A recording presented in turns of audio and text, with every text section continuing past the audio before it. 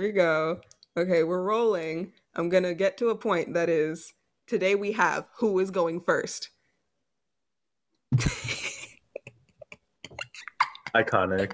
Taryn, you said you wanted to go second. You're No lying. one. And then I was like, okay, what do we have to say? I'll Carolina, you're go. going Because first. no one raised their hand. Thank you. I'm going first. Great. Okay. Oh, Lily just said she can't make it. Okay. Assert my dominance. Lily said she's not coming. second. Yeah, I heard you. Sorry, Thank you, Taryn's Taryn. going second. I have to I'm pass third. it to Taryn. Okay. Great. Pass it to somebody. It'll work. This is Okay. racist. Hello Why there, did and welcome to the everyone 8th laugh? episode of the Ember Island Critics podcast. Thank you so much for clicking. I hope you'll enjoy the time you join us for today. We have Carolina. My pronouns are she, her. And I will actually pass it to Roxy. Bless you. Hi, I'm Roxy. I go by she, her, hers, and I will pass it on. I'll pass it to Zach. Hi, I'm Zach. I don't know if my Wi-Fi is gonna cut out. He, him, and I'll pass it to Taryn. Thank you, Zach. The not betrayer. Carolina, I'm looking at you. Hi, my name is Taryn Carone. My pronouns are she, her, hers, and I will pass it to Yanni. and his I, Yanni, they, them, or she, her. In today's episode, we are covering the passion, determination, and hope that is Katara of the Southern Water Tribe. A quick disclaimer before we start, opinions ahead, as well as headcanons and theories, and of course, spoilers, among an array of other things that you may not agree with, but are fortunately not facts you must accept. If anything said grows to be too much, I give you full permission to close this podcast and act as though it never existed. But whether you agree or disagree, any frustration you experience should not be taken out on me or my collaborators. We are human just the same as you are. We gather to discuss something we love dearly, but not without the new lenses of criticism we've developed since we were younger. With that, I welcome you to listen in on the Ember Island Critics. Yeehaw. So, Katara, the icon. We're going to start nice and easy, same way we do every other episode, first impressions, because she is like among my top 3 for first impressions. And I love the way that they prioritize her like passion and drive to make change above the way that she cares for other people, because that's not the biggest part of her character. That's something that frustrates me so much about other people's interpretation of Katara, is that they really see her as a caretaker, but then try to say that she's not a caretaker when it comes to Aang. It's very strange. But it's the fact that she got angry at Sokka, so angry that she like tore an iceberg apart, you know, a very large one above the water. We know that icebergs go way bigger underneath the water, and she ripped the bitch apart. Like, that's the kind of power she had from jump. She just had to learn how to control it. Like, it's so spectacular. I love her introduction. And the fact that it's contrasted with, like, before we saw the little bubble she made around the fish when she was trying to be really careful and controlled, and then she just, like, explodes. It's stunning. Go ahead, Taryn. Hi. So thank you for having me on my first episode. Hey! Avatar is a very special show to me. Me and my whole family, I have 2 brothers, and my dad watched the entire seasons as they came out live. I just remember like the finale. We were all like popcorn on the couch. So this is so exciting to be a part of. Katara was immediately my favorite character just because, you know, I was watching with my brothers and they were like, haha, Sokka, boys will be boys.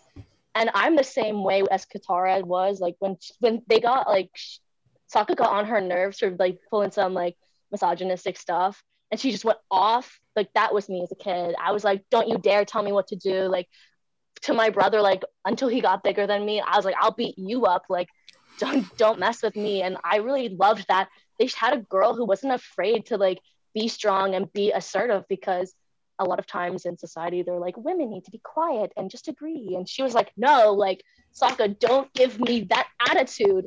She's like, And so I loved that. Like that was my favorite first impression. And plus I just thought she was pretty the whole time. So that's my first impression. Well, for me, first impression, I would say that I immediately was like, wow, okay, so we have our stable character. Like, yay. We have someone who actually is with the shit and is going to probably stay there. Hopefully, but you know, adventurous. I don't know. I really, because I watched it in my older years, like last year. Like you watched it for the sometime. first time 2020, right? Yeah. So I was like, you know, different lens on everything. But I immediately was like, okay, so she is just ready to take it like life into her own hands. Like she is waiting for this opportunity for an adventure, an outburst, something more meaningful than what she has going on with whatever's going on in her world or to her knowledge at this point.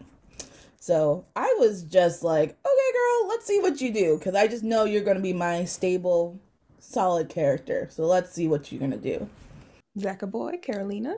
I'm worried about, I don't even know if I should speak. Yes, I'm you so worried it's should. going to just keep cutting out. Okay, my camera is off so that hopefully it won't cut out as much.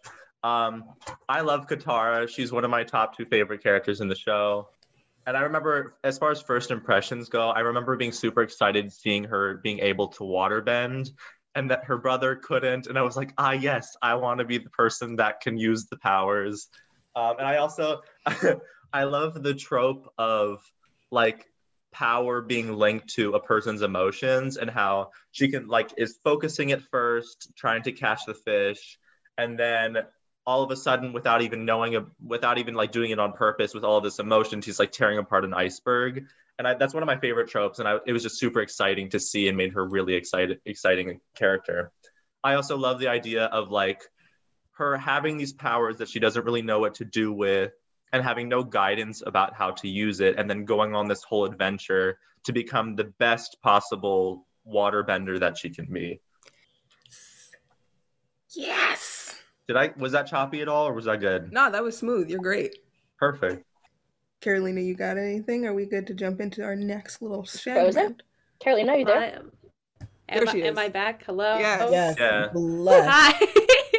I thought you were like asleep. I was like, wake up. I said, this is boring. Goodbye. No, never.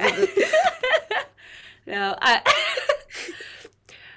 basically everything everybody else said. I just love Katara so much, and I don't remember exactly my first impression right away, but I think I definitely like her like fighting back against Sokka's misogyny, and then also just like getting so mad at him. I just loved that. I was like, yes, talk your shit, girl. She's like, your laundry sucks. I hate doing it. And then because of that, like making the iceberg come up, yeah, she was definitely like the first really cool, powerful character that you see. Exactly. And like also, sorry, the fact that she had to do both of their laundry was like, why can't he do his own fucking laundry? To me, I related to that because I'm kind of the one of me and my brother. I'm the one that will just like do things without being asked. I'll just take responsibility, whereas he is like, well, why doesn't Zachary do it? So I very much related to her in that sense. But I'm snapping for that. Yeah, honestly. And it was the fact that Katara is the catalyst for all of the action of the show, because it was her. She tore apart the iceberg that unearthed, unseawatered, lifted Aang. Rebirthed him. Literally, he's like hatched out of an egg, and no one's ready. Bald, We're not going to talk about the imagery of the fact that Katara rebirthed Aang into the world, because people aren't ready for that conversation. Don't get me started on that man. He's not ready. What was that? I don't. Anyways. Katara's best moments, because there are so many, because she's like in the whole series, nothing but spectacular moments to go by. I'm gonna sit here and try and pick one. Okay, I gotta say it. The first and most BAB like baddest bitch moment of Katara is when she goes to the Northern Water Tribe and she walks up to this master waterbender and she's like, fight me. What are you too much of a, like, I don't know if I can say this. What are you too much of a pussy to fight me? Like, I'm a girl. I can beat your ass. Like, she gives no, like, she's not care. Like, she's not like, come at me. I'll beat you up. And she does. Like, she pulls it out and she does not let any man tell her what she can and can't do. And that was just the best way to sum up Katara for season 1. And then the fact that like in this next episode of the Northern Water Tribe, she beats every one of the male pupils. Like, it's not even like an issue. And they're all like, it's the way none of them can contest anyone else her. Want to rematch Katara? And they're like, no, dear God. And she really said, like, doesn't matter what gender you are. Like, if you're talented, you're talented. And I'll tell anyone like who thinks I'm not that I am. I also love that because she doesn't even necessarily win the fight. Like she's not some super overpowered Mary Sue type character. She's very three-dimensional and she can still lose, but she still has the badassery to be like, no, I'm still gonna fight you. She made her point. She Yeah. picked herself up and kept trying. Yes, she really said, "You're not about to have me sitting over here trying to learn to heal with water." I mean, that's cute, but I'm a bad bitch. She's Teach me. a fighter. Like Katara the entire time is driven to learn waterbending, a martial art form. Like that's been what she's wanted to do her whole life. She says that.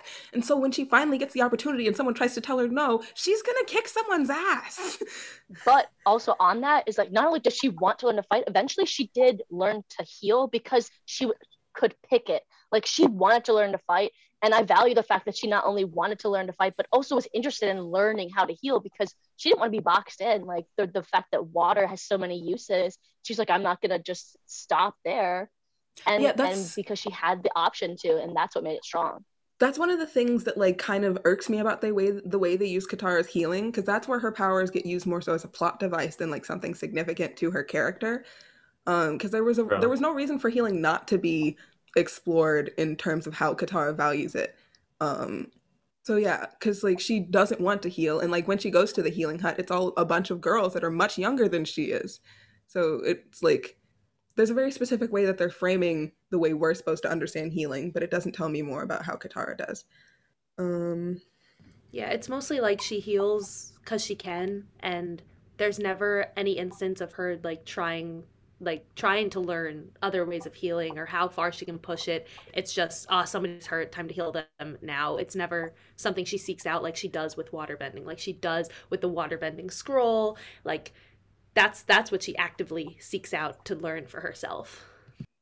Really quick, you know what I never understood is that like the men only learn to fight. Like, sorry, like what if your arm gets like chopped up in the middle of battle, like, and you just let it bleed out? Like none of them know how to heal.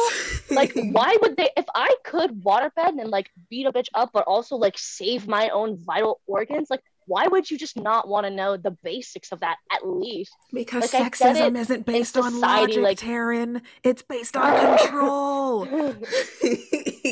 That's the thing. So dumb. Like the Northern Water Tribe society is just based on this binary because one, there's that distinction to be made in like fighting and healing, but like for some reason it felt beneficial to like segregate the genders to that, which is really intriguing. And to the Paku and Katara fight, it's such an important fight, but I despise, honestly, the fact that Paku teaches her because she's Kana's granddaughter, you know, the woman that ran away from him, rather than teaching her because she is the most prodigious student he's ever crossed. Yeah, I just rewatched the episode. Like, he's like, puts her up in the ice cage or whatever, like, and then he starts walking away and sees the necklace. And he's like, that's my necklace. She's like, it's my necklace. And then they reveal that he was engaged to her grandma. And then she was like, well, maybe that's why she left, huh? Yeah. She wanted to have Which, choices. like, someone had to say it. But it was... She said what she said. I didn't understand why that Paku was cool with teaching Katara, because there was no prompting for Katara to come to the next class. She just kind of shows up, which makes me wonder, like, has she been showing up every day? Could that have been a comedic sequence of, like, Paku rejecting Katara every morning? Like... why did she show up and why was she suddenly accepted? Because I don't really connect the dots of, my fiance that literally ran away from me. Like, does Paku introspect on that at all? He was just such a cool kid. I do feel like part of that was just like the fact that they only had 22 minutes and they're just like, okay, she's training. Yeah. I mean, I kind of prefer, I don't know. Do I prefer it? I like that they didn't have to like explicitly say it. Like, she proved her point. And she is the granddaughter of the person he loves. It could be all these things combined, and I don't think he necessarily has to say specifically why. Yeah. To me, I had canon that it's like she proved her point. Like, she's a badass fighter, and she's not going to accept no as an answer. She just had to smack him around a little bit to make her point. He was like, after he puts her in the ice and everything and was going to walk away, he did... I don't remember what he said exactly, but it was kind of a finality on his side where he was like, I'm not training you, essentially. Like, you didn't win. And then it's only after seeing the necklace that he changes his mind. And I think, if anything, it's probably tied to what she says, she's like, see, she wanted a choice. She didn't like living in this society. And so that makes him introspect about like, maybe the ways of this society aren't that good because that's what drove my love away. And so that's what makes him reflect, because he probably didn't have an answer before. It was just an always why. And now he got an answer that's making him reconsider the rest of his life. Another thing that really confuses me about Paku is that he's a member of the White Lotus. So I feel like that global exposure and him being as like staunchly sexist doesn't really align in my mind. Because it's about philosophy and beauty and art and culture. So I feel like Paku shouldn't logically be the most sexist man in the Northern Water Tribe. I don't know though. I think it's the whole world of Avatar really has a thing against women as fighters. I mean, we have Toph, who's such a great character, which, you know, in a previous episode you guys talked about, but like other than Toph and Katara, like the only main fighters are, strangely enough, like Fire Nation, like women who have this ability and freedom to fight. And like the in the isolated Earth, instance of Kyoshi. And I haven't read the Kyoshi novels, but I feel like they explore more Earth Kingdom gender stuff there. I don't know. Because Katara isn't treated, like, demeaned for being a little girl by anyone other than Paku and the warden in Imprisoned. Like, so I am always hungering for more of that, like there are a lot of Easter eggs of what Fire Nation gender stuff looks like because we get to see the Fire Nation, but because the Earth Kingdom has like such a breadth to it that there's very little unity anywhere but Ba Sing Se, you can't really pick it apart as effectively. So I wonder, is this as pervasive, and like in times where resources are limited because of this war, is it as constructive? Like, would it make sense for people to hold on to sexism the way they do anywhere but like the Northern Water Tribe, where they've been pretty stable and thriving the entire time? I have a best moment. Yes. This isn't my personal favorite, but I love the episode where she goes to that Fire Nation town and they're all like desperate and they have no Painted food. Lady. And she becomes the Painted Lady. And she like does it in secret because like Sokka is being very picky about like sticking to the schedule, so she decides to do it in secret. A Virgo. I just love you that. did it. I just love her initiative there, and that she's like, this is what's important to me, and I'm not going to get everyone else involved in my business if they don't care about it. I'm just going to I will never turn my back on people who need me. I was just going to say that. Yeah. Along those lines, I don't know, one of the best moments is one of the early moments for me. It's like episode, is it episode math 5? Is that the one with, no, 6. Haru. Which one is Haru? Imprisoned, episode 6, Haru. Yeah. I was like one by one in my head. But yeah, where she's like trying to inspire. I know. That speech is so spectacular. That speech, she's like, come on, you guys, you got to do this. And like, I love that. I love that she risked her life to get into this imprisonment camp. She got herself arrested for Haru. She got herself arrested. Yeah. And she barely knew him. And like, it's because she felt responsible for what happened to him and she wanted to help. Oh my God. And the fact that the movie gave that speech to Aang, I was so pissed. I was like, what? Hated that. And it wasn't even a good version of the speech. It was. It's like, there's earth right under your feet, dumbasses. Said in chat, not Katara simping for Haru, but like... Haru simping for Katara. Like, Haru Tara, underrated ship, honestly. Also kind of crazy how they like go through all of this effort to show examples of what it looks like when Katara is attracted to people between Haru and Jet, but had none of that energy with the relationship they were supposedly working towards during the entire series. But we'll get there. Yeah, I was about to say there, like when Jet is introduced, I was like, oh, he's hot. Like, damn. Like especially like when you're like Jet? an 6 to 8 year old kid, you see Jet and you're like,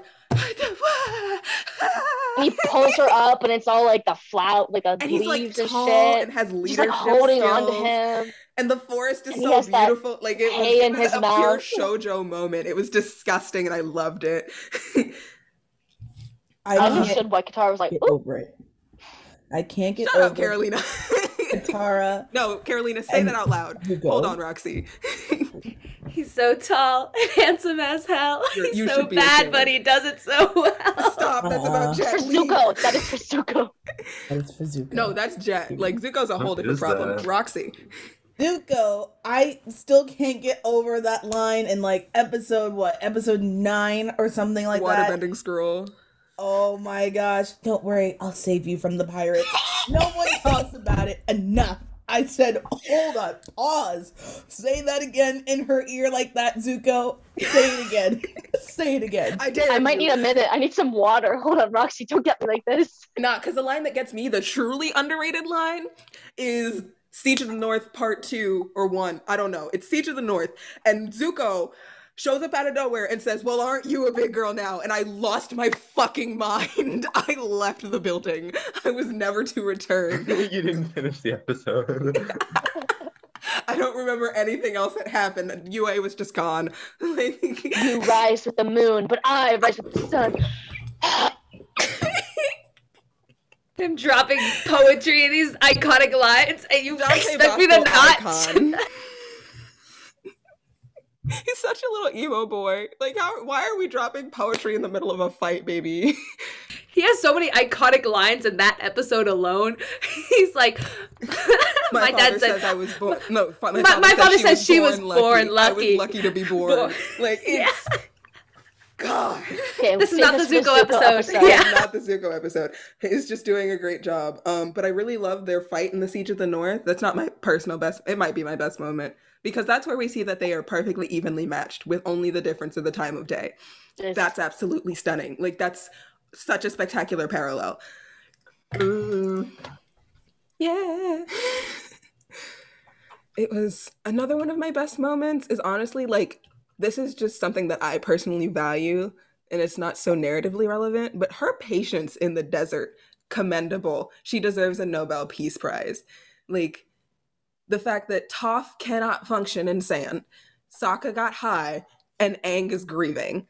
Like, it was just her. She had to literally handhold them out of the desert, and she was nothing but kind the entire time. Like, she didn't, like, I would have yelled.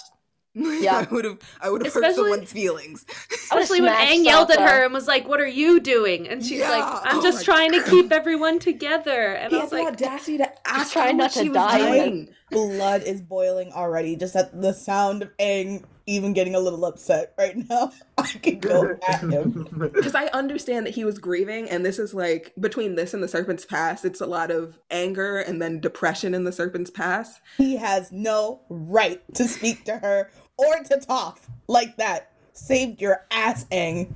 We're not there They're yet. not anger. Anger. Because Toph, I mentioned this in the Toph episode, she should have yelled back at him. She should have been pissed for that, because this is the most, like, Toph is feeling her disability in actuality for possibly the first time in her life. And that has to be incredibly stressful. So I feel like Toph would be in a much darker emotional place in the desert, like, in a more human sense, but I understand that that may just not have been included for time reasons, But what also, have you. poor Toph, like the sand would be boiling ass hot. Like it's like this desert, and there's the sun, and she can't see, and her only source of vision is like burning ass hot. Like Pudding. She says sand pudding. Like, imagine. yeah, We put went over pudding in your Toph eyes, she'd before, be like, ow. but Katara. She has calluses on her feet. Yeah, Toph probably can't feel anything in her feet at this point, which is why, like, when Zuko burns her, I'm like, how? But Katara is just so patient through that episode. She is, like, you know, steps back and recognizes, like, we have to keep moving or we will die.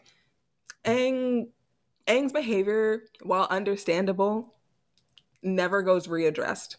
I really think that they should have gone back, and after Appa was back, he should have been like, I'm so sorry to Toph and to Katara for how I acted. he never apologized. He never apologized. And that makes me so angry, because, like, when Katara goes to see Haru and, like, accidentally, you know, touches a nerve with saying, like, why don't you earthbend? Earthbending is, like, one of the best things you could possibly be able to do. It's a gift, without knowing that, like, earthbenders are being taken away, and that happened to his father. Katara makes a point to go and talk to Haru again and apologize for touching that nerve. Like, there's a lot of emphasis on making sure Katara apologizes to people and makes up for things because she is the most emotionally intelligent character in the show. But yes, it's because she is a woman. Like, they don't make the other male characters do this unless they're Zuko, who has a lot to make up for if you want him to be likable. like it was necessary for Zuko, but because the other male protagonists are already the good guys, they don't have to apologize. The thing is that So much Sokka also like rage. when Sokka is talking to Toph about what's it when Katara's in like the waterfall thing and they're sitting over the cliff, runaway, and she's the runaway. underneath them listening. And he's like, you know, like I get that Katara is bothering you, but she's really been through a lot and she really is the reason that all of us have stayed together and survived. Like you can see that Sokka recognizes how much Katara really does do for everyone and how she really is like a How motherly much she figure. did for him before any of this happened. Yeah, and throughout the whole series, like that she does for everyone, and like, and it's so crazy because you can tell that he knows and recognizes that she does this, and she shouldn't have to, as she's like his younger sister, but then he still continues to like pull stuff like that and like not stand up for her and just things like that. Where like, and Katara doesn't hold it against him. Like if I was Katara, like if Sokka and I got into a fight, I've been cleaning up after your ass for years. I've been keeping your shit together and my shit. Like, give me some respect, damn. And like, she doesn't ask for that. Like, she just allows it because she's like she's mature enough to understand. But I also think it's very not fair that she interesting had when to do Katara and Sokka have conflicts with each other, though. I'll talk about that more for the character relationship section. But do we have any more best moments to address before we head into the darker era? I have a few more. I don't want to just like take others' time, but No, do it. There's as much time as we fucking need. Go. it's particularly the two moments where Aang like goes into the Avatar state out of pure grief. In one, that episode with Appa, and then in I think it's the second episode where they go to the air temple. Third, and both times, whereas everyone else's reaction is to just be afraid of him or they run away. In both instances, Katara knows that all that really needs to happen is she goes up to him and reaches out her hand and hugs him, and that calms him down. And she is like no one else would think to do that. And she is the one. Because she's the only person that's so familiar with this kind of grief and recognizes that you just need someone to be there for you. And she's willing to be there for people when no one was there for her. Yeah, that's true. Also, the beginning of season 2 with the when they're trying to force Aang into the Avatar state, and she doesn't comfort him there because she's still recovering from being suffocated. She says it's really scary for someone who cares about you to watch. Yeah. Before they pull her under, she's about when they pulling him back. Yeah, like that was because Roku like yeeted him back into his body. But beforehand, when she's like, it's really scary for the people who love you to see you like that, and Aang has been guilted into trying to force himself to the Avatar. I hate that episode. But that also like it's not narratively irrelevant. I just am really disgusted by the fact that this grown-ass Earth Kingdom general was pitting the guilt of 100 years of war on a 12-year-old child. I feel like it was realistic, though. Because he's the Avatar and he's supposed to have all this responsibility even though he's a child. But I just love that she's like the emotional core of the group. And she knows that sometimes the best answer is just to hold someone and to hug them. Yes, absolutely. Real disgusting when people don't do that for her, but we'll get into that. Yeah, Katara, stellar character, honestly. Love her. Love every second she's on screen, except for when suddenly she starts acting a type of way because that's more convenient for certain perceptions of her, which is how we're going to go into... Wait, I have another best moment. Okay. I wasn't gonna either. Wait. The final Agni Kai, you know it. Quick thinking. Yes, and she takes down Azula. Oh my god, freezing her in the bubble. In the ice. That part, incredible. Freezing so ice, close. And then close. And exactly. And then she breathes and she gets out and she locks her. It's so good. And cuts off Azula's breath so she can't firebend. Like it's artistic masterpiece. I didn't want her to bloodbend Azula. Yeah, I was gonna say I really did. I have two more for favorite moments. One is absolutely the bloodbending episode because I love that episode. I love Hama. To quote Dante Bosco, Hama's a gangster. She's a gangster. I love that episode, and I think bloodbending is like the coolest fucking thing. The part where she like Hama is controlling Aang and Sokka, and they're about to hit each other, and then she starts bloodbending Hama. Definitely a best moment. And the fact that she didn't learn it. She just had to impulsively grab onto whatever she could to save her friends. Right. And then her powerful statement of "I'm never going to bloodbend again," and she doesn't. Well, No, except for she the does. does. She bloodbends the dude who she thinks is Yan Ra, and I Yeah. She think does it that so speaks fast. to So this, yes, like that speaks to so much of like the state of her mental state in that episode. Like that's the type of grief and anger that Aang was feeling, and that she was there for him for. And Zuko was there for her for that one. So let's just talk Who was about helping that Katara for in a the Southern moment. Yeah. Who Speaking was of the there? Southern Raiders, if you're watching on visual, this moment when Yes. she freezes So- the rain. that is my absolute favorite moment Bad for bitch Katara moment. and possibly in the entire series. That whole fucking sequence. I've heard where letting go. it says, I thought there was one last airbender or something. I thought I got Waterbender. rid of it when you were a waterbender. No, she was protecting the last waterbender. What? Who? Me. She goes, me, and then she freezes the rain. Bruh, that shit gives me chills every fucking time. It is the most phenomenal fucking sequence in the entire show. I love the part with the ice, right? Like the ice shards just hovering Yeah. right in front of his face. Right in front of him. Okay. Absolute chills. That episode is a favorite of mine, but because she lets go and doesn't let her anger change her, and like she could have really easily killed him, and with the grief and the way that his actions ruined, not ruined, but really ruined a large It part of her ruined her childhood. life. It ruined her life. Yeah, it just completely destroyed her life. Killed her mother. Like, just so much of her grief is tied to that, of the war and everything that's happened to her. And she didn't kill him. Like, honestly, I would have. Like, maybe that makes me a bad person, but I would have been. No, I shards like, right Yanra's through a his- piece of shit. Swiss He is a cheese. piece of I would have shit, but Swiss that's cheesed exactly him. why she doesn't kill him. He's a worthless Exactly. piece of shit. Yeah. Right. And If she he was lets really go. like, kill my mom instead, he's a piece of shit. He's a I hate him. worthless piece Yeah. of shit. And that's sort of one of her big story arcs, and kind of the culmination for one of her major story arcs is choosing not to be vengeful and to kill people sort And of the fact under that it was Zuko's guidance. Her choice. it. Like there's some crackhead interpretation that she doesn't kill Yan Ra in that moment because she remembered what Aang said. Fuck No. that. First of all, there's no indication that in that episode Katara is giving a single fuck about anything Aang is saying. When she leaves, she says, "Thank you for understanding," not "Thank you for telling me that." Like, she's like, "Okay, I'm taking the bison, goodbye." Like, everything she says after deciding not to kill Yan Ra says, "You are not worth my mental health anymore. Like, I see you now. I recognize this now." It's kind of like she just needed to face this man and tell him that he's a piece of shit and leave. You know, kind of like Zuko did a few Closure. episodes She just needed earlier. closure. Yeah. Because if she would have killed him, that would have been a whole can of worms of like guilt and so forth, Right. and having to deal with that on her head, which I think also might lead up to the finale, but we'll talk about that when we get there. That's also what I think is so great about the show, is that they know that being vengeful isn't the answer, and that it will only cause harm to you in real life. And that's such a great lesson. And that violence is not always the answer, which is how they just really don't do that in Korra. It just gets me. Yeah, Korra The just way they said the like opposite. Mako in really just Korra. killed Minghua. Like I was watching that, he electrocuted her, and then we don't like Mako killed her, and that goes completely unaddressed. Yeah. And Korra's main answer to everything is violence. And again, it's supposed to contrast Aang, but also I feel like they Like tried that's to not like, making Korra her own all character. of her That's making conflicts Korra were not like her Aang. getting beat up.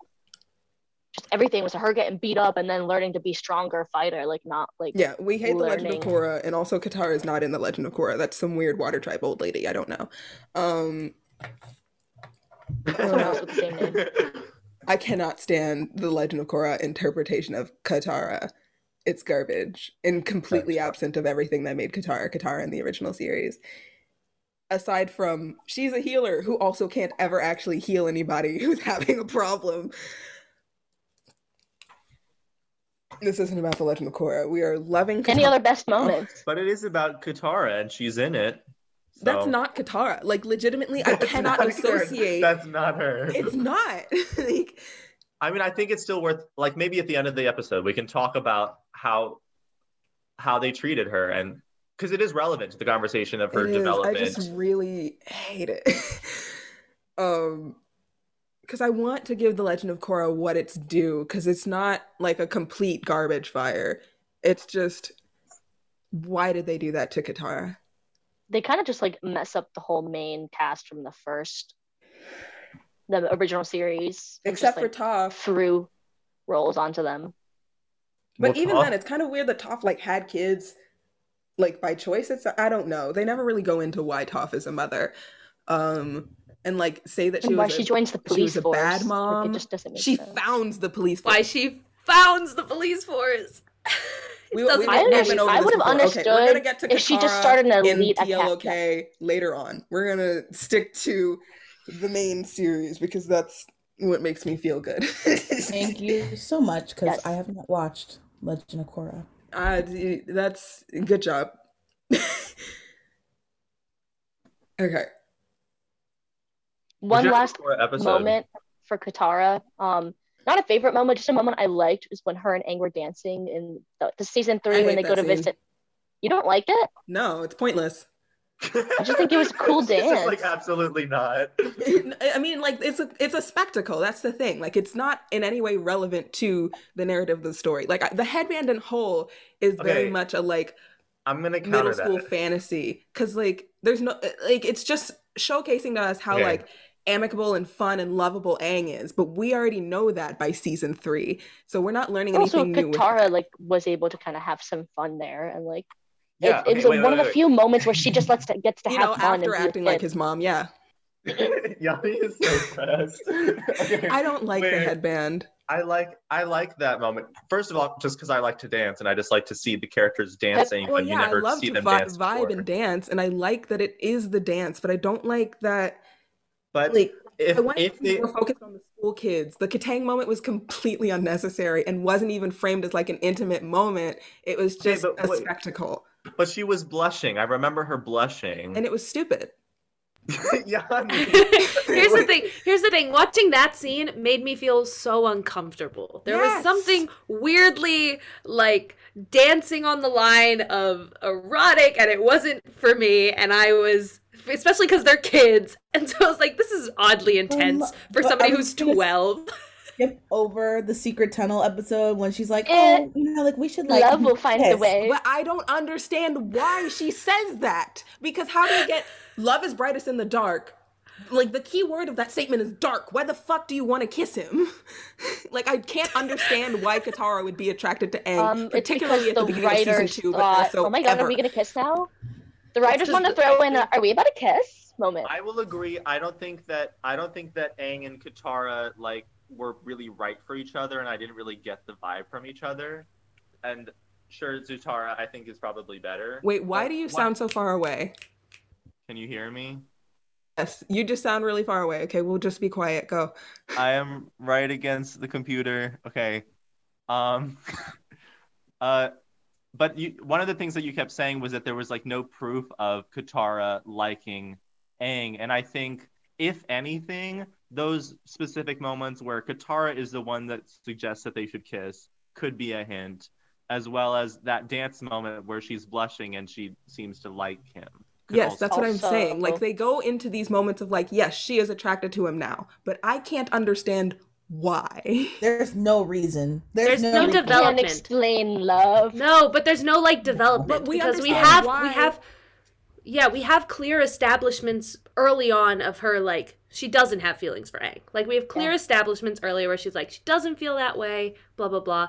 And then the problem with like their arc as far as like there is no development. It's just sprung on randomly every now and then and then forgotten about in other episodes.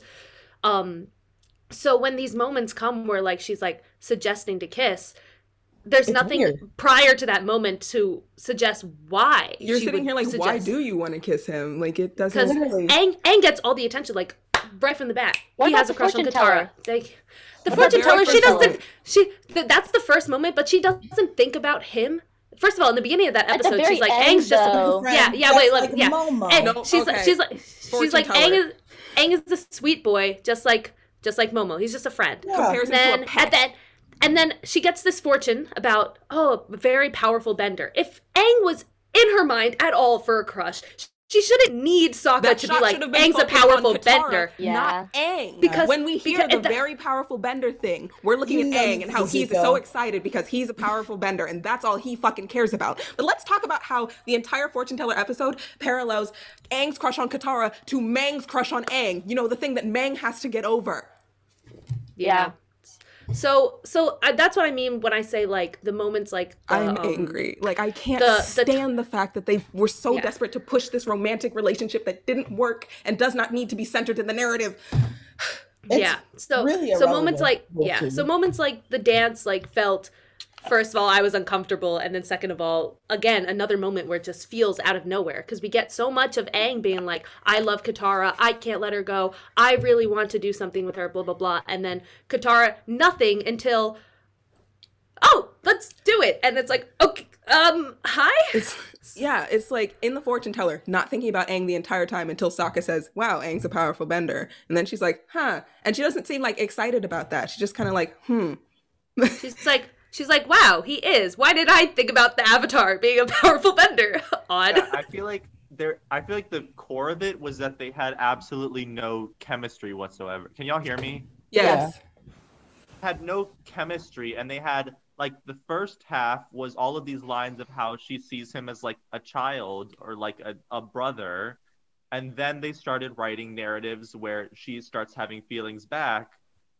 But there was no in between. Like, if anything, I could kind of believe it if she was saying, "Oh, he's just a sweet little guy," but then they have like they animate her face to be like she's trying to cover up her true feelings. Exactly. Anything like that. But she honestly just like pats him on the head like a puppy. So that's clearly how she actually feels about him. And then really there's no moment of her was just pushing like that.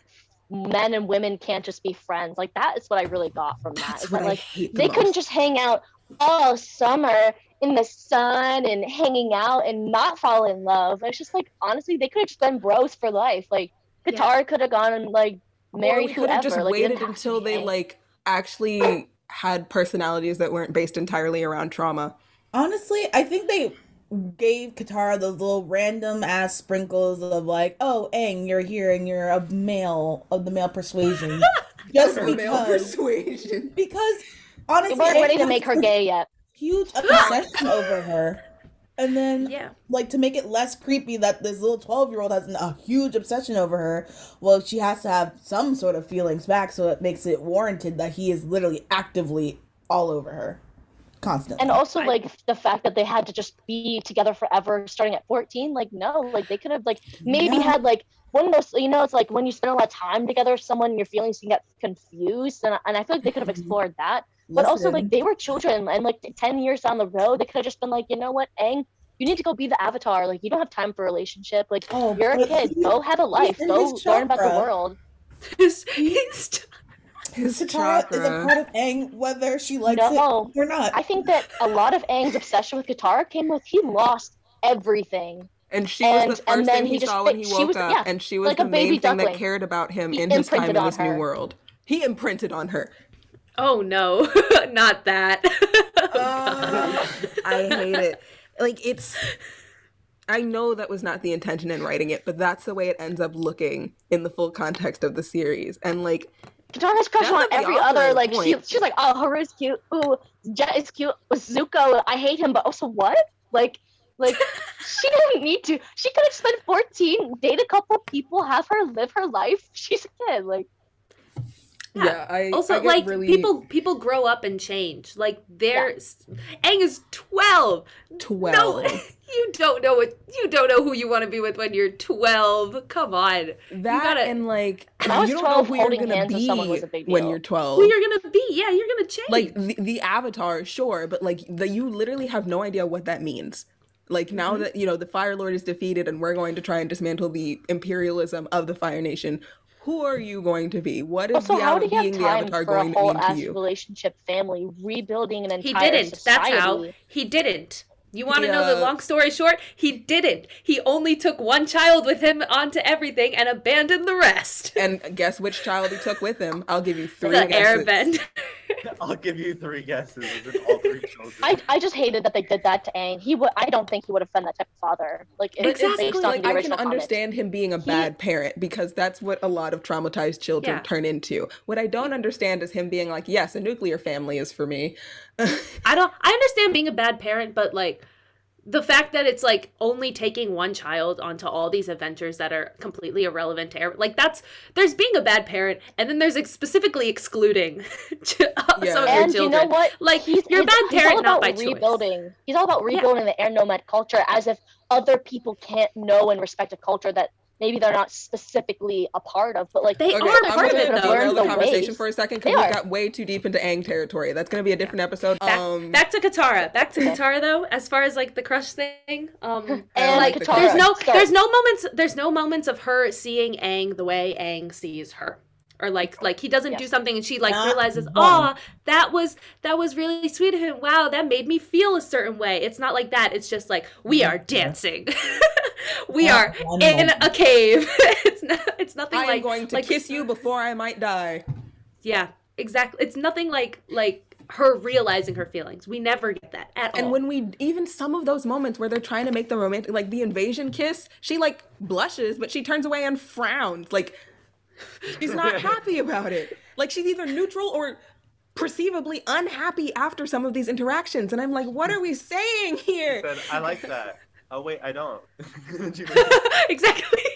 First of all, when he first kisses her, her eyes are so wide, and she's just like a statue. And she's like, "What is?" And you know what? And it's all a great argument for maybe Katara is, LGBT. She's like, maybe I like him, and she kisses him. She's like, I don't like that.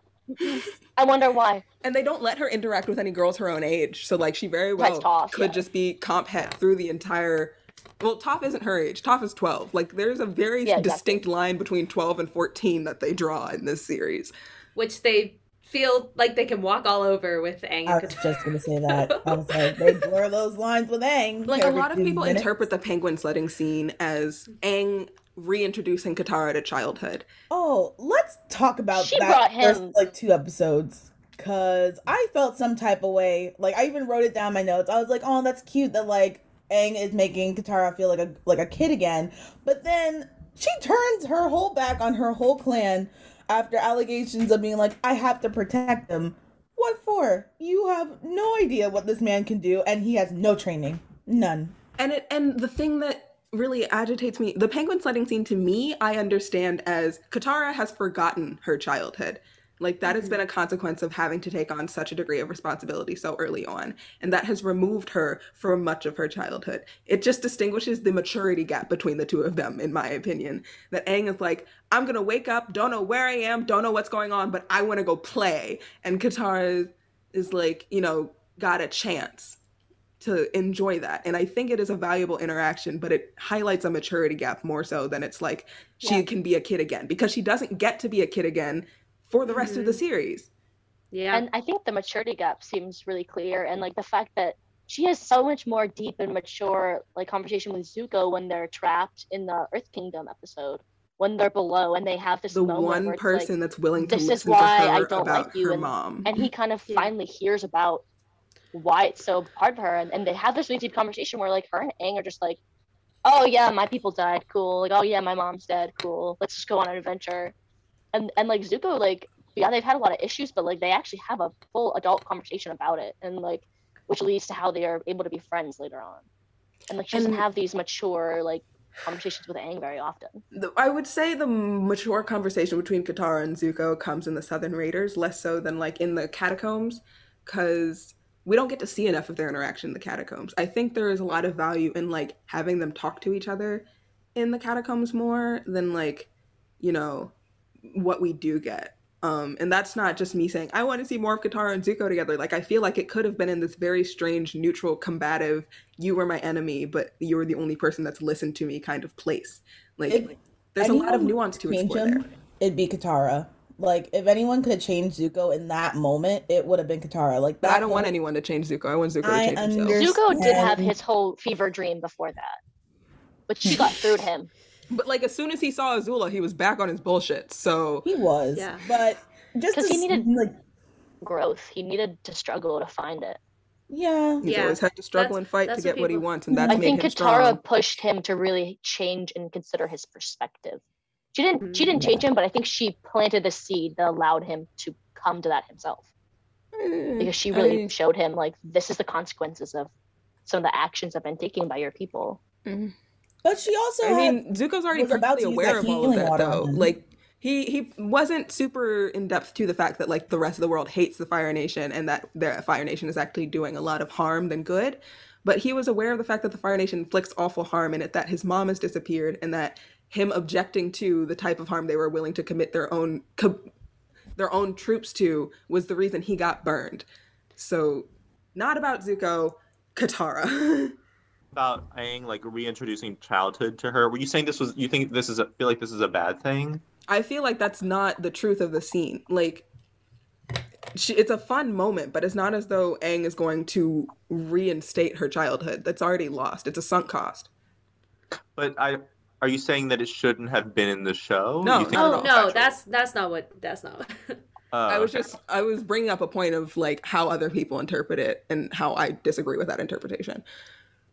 I see what you mean. Gotcha. Yeah. He didn't bring back her childhood, but I think Aang's character is such that it allowed her to feel like she could be carefree and have fun again. She doesn't do it all the time, but I think that like because she's around someone who isn't her brother, who she has to take care of, that she's able to find these moments where she can play again, which is something she hasn't allowed herself to do in a while. But then Aang just becomes another responsibility for her. Yeah. Yeah. I don't think Like a major emotional responsibility, particularly in it that she is the person always stepping up to bring him out of the Avatar state. I don't think Aang so much represents for her a return of her childhood or whatever, a chance to do that again. I think Aang more represents hope Yes. for her. Not to talk about the Ember Island players and her talking about hope all the time, which she doesn't do. But hope metaphorically, is so cool to her, and that's I hate the that they symbol. make fun of her for it. Yeah, that's like what he represents to her as like hope for change, hope for the future, hope for her to learn waterbending, hope to end this war. That's what Aang represents. Yes, because she's been holding out hope this entire time that the Avatar would return, and he does, and she is so ready to back him up in that mission. And what I find really interesting about them going to the Northern Water Tribe to find a waterbending master is that at the beginning of the series, Aang is still completely uninterested in being the Avatar. It's like, well, what does that mean? Like, what do we have to do? And Katara's like, well, you have to master water, air, earth, and fire. Or no, water, earth, fire. He already knows air because he's... We're back. Anyway. Fire in there. Hello? Could you imagine if Katara was the Avatar, though? It's the, The series would be a Girls. season long. Anyway. I like Aang. She could have been if gets Aang died in the excited- ice at some point. No, remember Yue was supposed to be the next Avatar. No, because the next one would be in the Southern Water Tribe.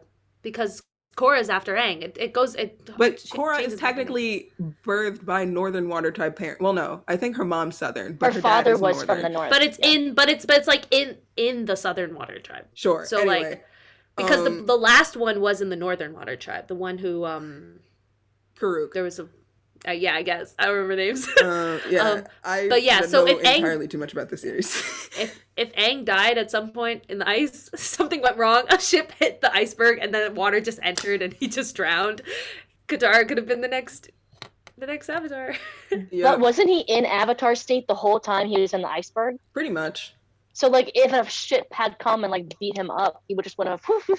Well, no, Water because he backed woke out. up like unconscious. Yeah, he was unconscious. No, But it's like that's like- it that was an exploded and there's a oxymoron. huge beam of energy, And then he That was, stood like, up the on the Avatar edge of the power. broken iceberg and then fell over. and then But fell that's over. what but it was underwater, right? Like she had to lift it out of water. So if Yes. if a ship came and cracked it, yeah, the ship would be gone. But now there's a big hole in which water can enter and drown. Well, Unconscious if he Aang. would've been in that state, wouldn't have ruined all of the length previous of next, Avatar. yeah. Okay, 'Cause he's in I'm the tired of Avatar talking about Aang. I'm sorry. I didn't It- think about that. Oh my god. Yeah, the Avatar Yeah, let's go cycle back just to our gets main like girl. ended against everyone's will. No one even notices because everyone already thought the Avatar was gone. That would be a much less exciting series. That'd just be depressing. It'd be Fire one Nation episode, wins. 22 minutes. Get it done. Avatar Grimdark. That's what Netflix should do. Just kill Aang. That's the end. No. It's a what if. But like You that know would that- be you like know the Disney Dark Plus- Academia like interpretation of it. Like we'll talk about that tomorrow. You know Disney Plus is like But they're having in the MCU shows, they have one that's called like What If, which is like alternate things that happen or whatever. Yeah, that's supposed to be like alternate versions of the MCU essentially. So what if Aang just died in the Avatar state while he was in the iceberg? What if? But yes, we're gonna Going off of that though, scooch on into Katara worst moments, because this is where I feel like that gets into that territory of when it's like just changing her personality to be narratively beneficial. When she goes after her dad, I think it's like the top of like season 2. Season 3? Worst Season moment? 3, yeah. When she's like after she's her like dad mad at him. for like the whole episode, just like, I mean, like going after him. And I'm like, yo, he just asked if you're hungry. You good? You good, girl? No, she's not. Like, I wouldn't see that as a worst moment. Like, Oh, I think it's she's so mad at good. him for leaving, essentially. yeah, she has It's abandonment part of her issues, abandonment, and Aang yeah. aggravates those abandonment issues, but they don't ever talk about that again. But anyways, she's mad at her dad for leaving. Like, she understands what, like, she goes into that whole monologue about how she understands why he had to go, but they needed him too, and that's gonna hurt regardless. Especially like because their mother was also gone. Like the only parental figure she had, I mean, sort of her grand was around, but you know, like her father like was the only, you know, parental figure she had, and he chose to leave, which she knew why, but it's still hurtful, and she Of still course. was rightfully upset. But she also had the chance to go see him, but was like, Sokka, you should go see him. Because she recognizes She's mature. Sokka's attachment to Hakoda is similar to her attachment to her mom. Like, she had to make that concession. It just didn't make sense for me as to why she was that angry. I could be like understanding upset, but the I way get she it was because there are lashing certain out, emotional things that you don't really click into until you're faced with them. Like, it's in front of you, and you like, it all comes rushing back. So like, yeah, they may have been on this boat with him for weeks, but who's to say she hasn't? Like, there's a glimpse into a certain section of comic where it says that Katara was just obsessively trying to heal Aang while he was unconscious for those few weeks. So it's probable that she just wasn't really tuned into anything else on the boat. Mm. And so this is like, she's actually paying attention to Hakoda for the first time, and she realizes she's mad about it. it was just pretty off-putting for me watching it. I was like, I mean, all of season 3 is pretty off-putting. fair. My worst moment for Katara doesn't happen in the show. It's in the comics. But that's not her. But still, anyway, that's comics not her. Katara. Is it in The Promise? I think so. I believe so. When she nods when Aang agrees to kill Zuko. It's essentially like, yeah, so Zuko's like, hey, if I'm becoming like Ozai, Aang, will you off me? And then Katara is like, I'll help you do whatever you need to do, Aang. I'll support you. And I'm like, fuck you. Who are these people? Exactly. Like, first of all, Why Aang couldn't even kill kill him? Ozai. What makes you Exactly. think that he'd be Why able wouldn't to he just kill take- Zuko? Why wouldn't he just Exactly. take Zuko's bending away and like lock Exactly. him up?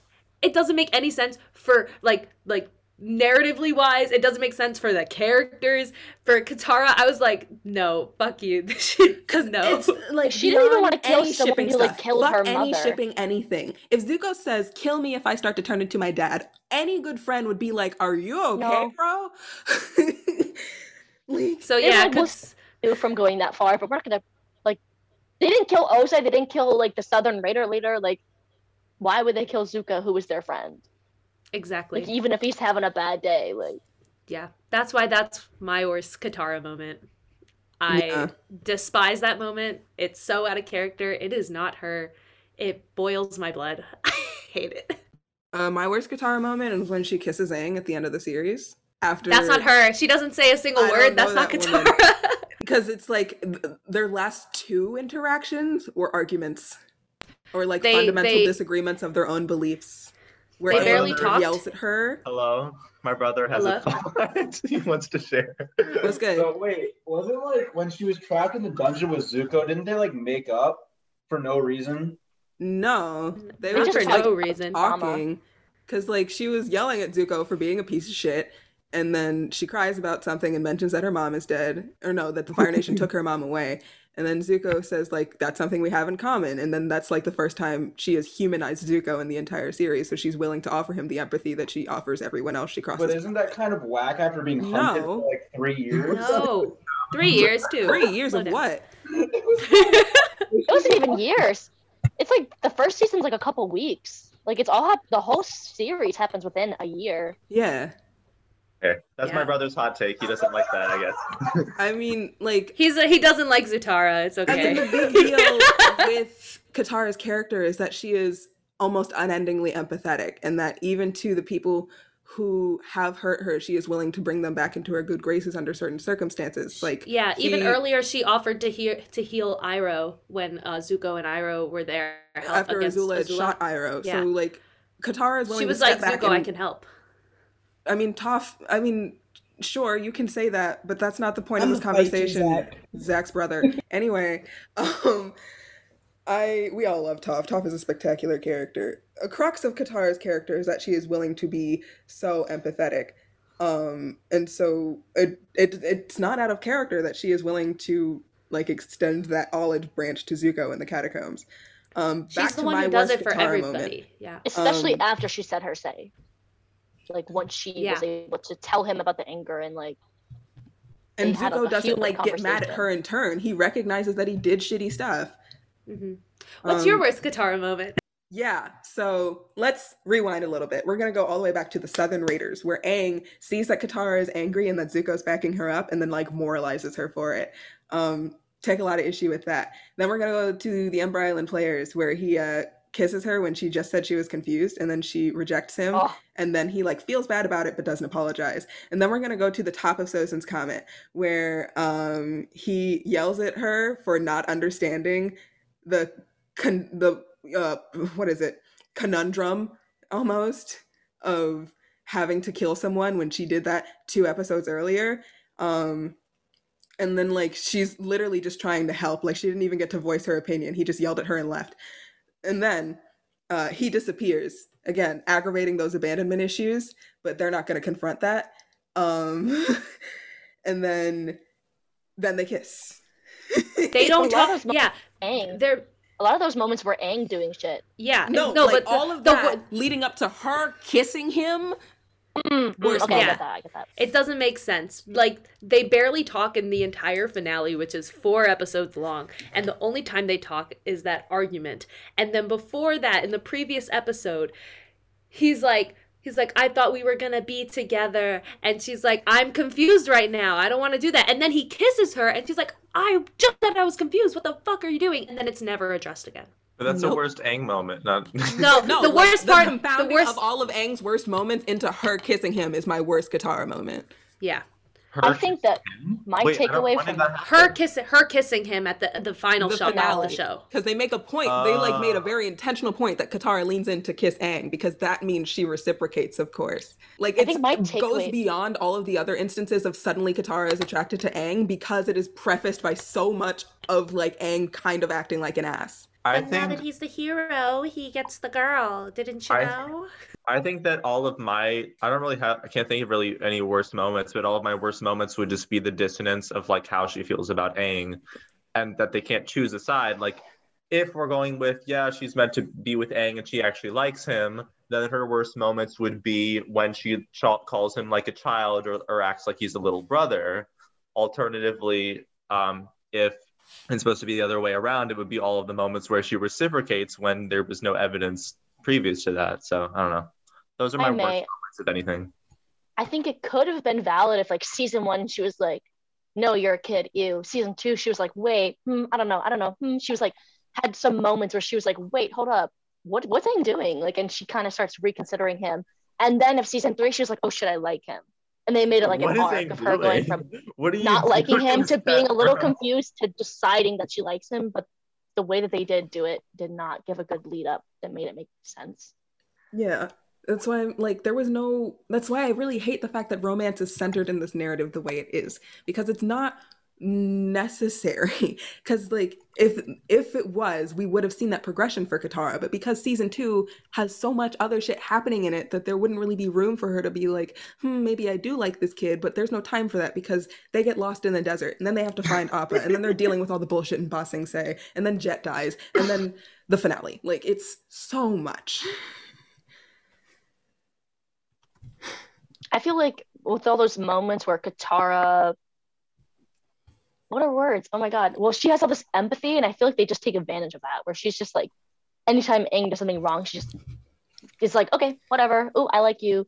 I feel like it would have been really valid if she was just like, you know, I really care about you, but like you need to back off and like take a stand where she's like, I don't want this, and you need to respect that.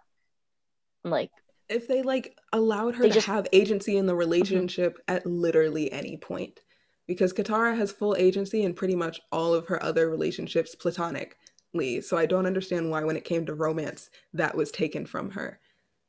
Wait, Aang, what are you doing? Stop. Just the way Taryn said it just made me think of that. Because it was like in season 2, the thing that geeks me is that season 2 is played with this very interesting problem of dropping a guitar and romantically code in like environmental moments, but because they're Right. having a fundamental disagreement of beliefs, they don't come across as effectively romantic. Because like top of season 1, they're like talking during the sunset, and she says like indirectly, I love you during it. But because they're having this fundamental disagreement of you should not be forcing yourself into the avatar state versus I have to force myself into the avatar state, it doesn't feel effectively romantic.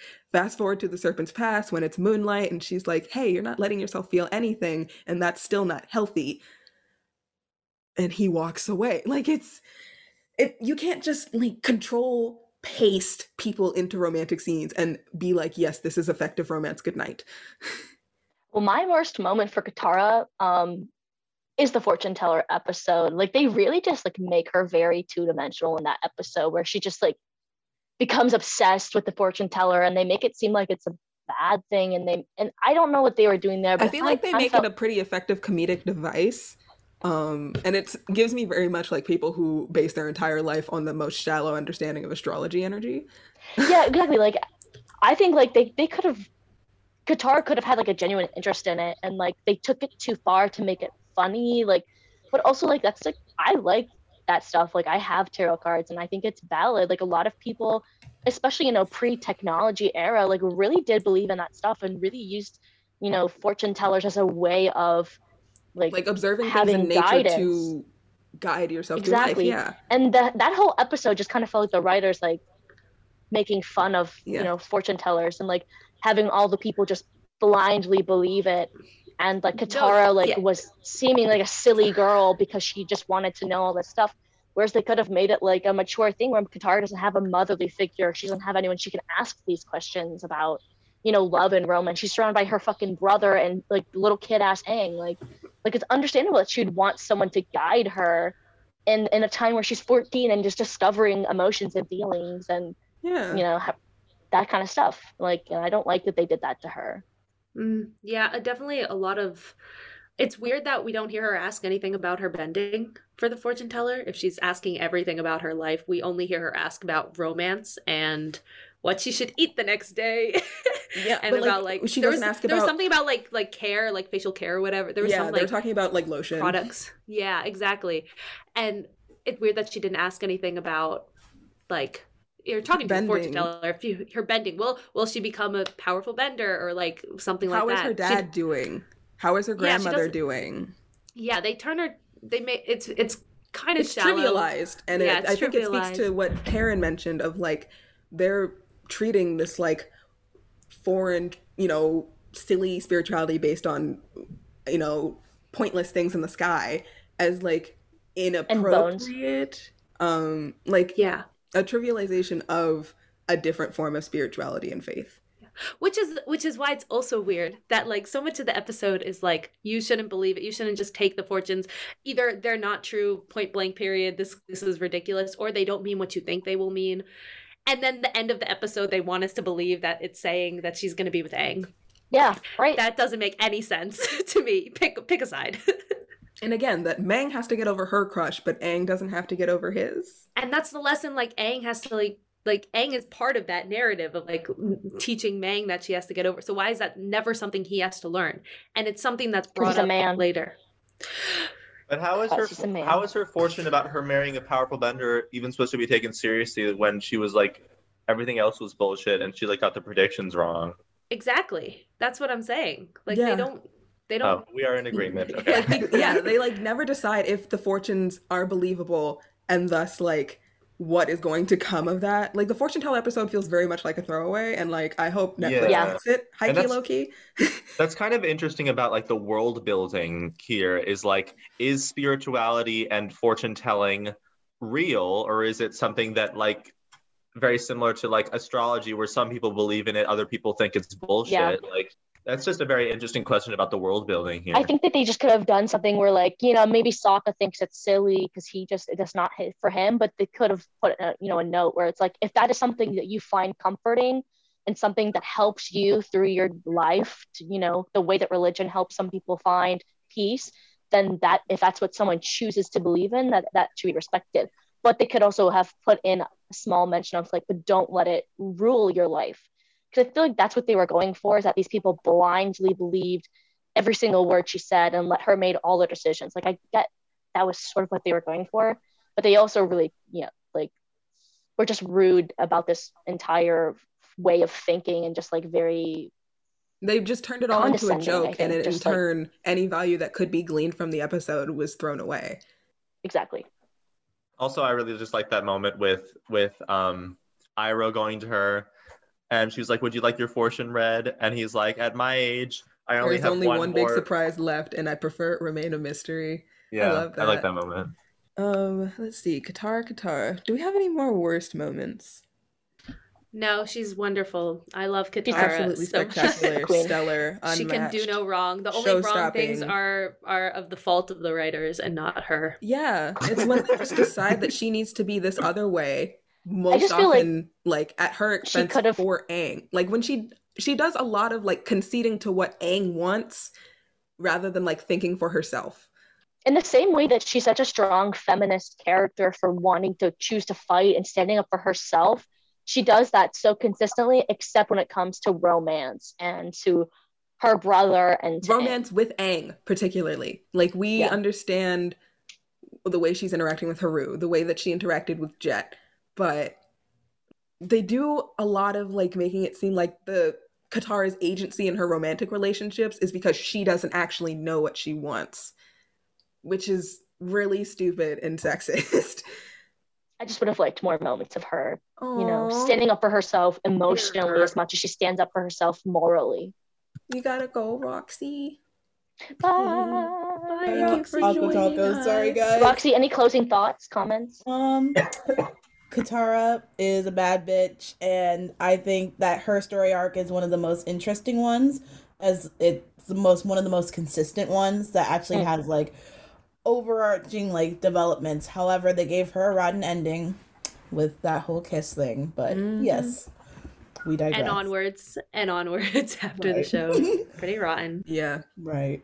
I'm about to dive into this, but like a major part of having like an effective feminist character is agency, that person is making their own decisions for their own reasons, like particularly when it's female characters. Like she is empowered in the things she's doing because she wants to do them. So when they have this, particularly where it regards Aang, a lot of conceding to what he wants rather than considering what she would, or again, like kissing him for no reason. Like it's, why is she stripped of her agency exclusively in the romantic context with the person you're trying to pair her with? What does that say about what you're saying about relationships? I have a thought experiment.